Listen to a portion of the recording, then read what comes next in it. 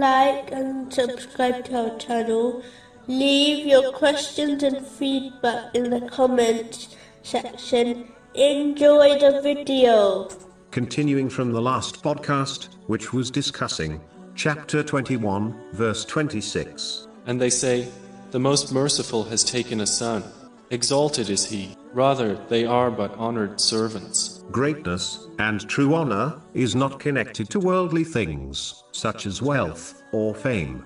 A person may obtain some worldly success through these things, but it's quite obvious, if one turns the pages of history, that this type of success is very temporary, and it eventually becomes a burden and regret for a person.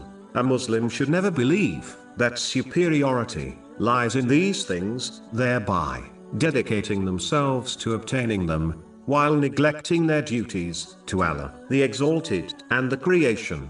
Nor should they look down at others who do not possess these worldly things, believing they have no value or significance, as this attitude is completely incorrect. In fact, the Holy Prophet, peace and blessings be upon him, has advised, in a narration found in Sahih Bukhari, number 6071, that the people of paradise are those who are considered insignificant by society, and concluded that if they took an oath on something, Allah, the Exalted, would fulfill it for them.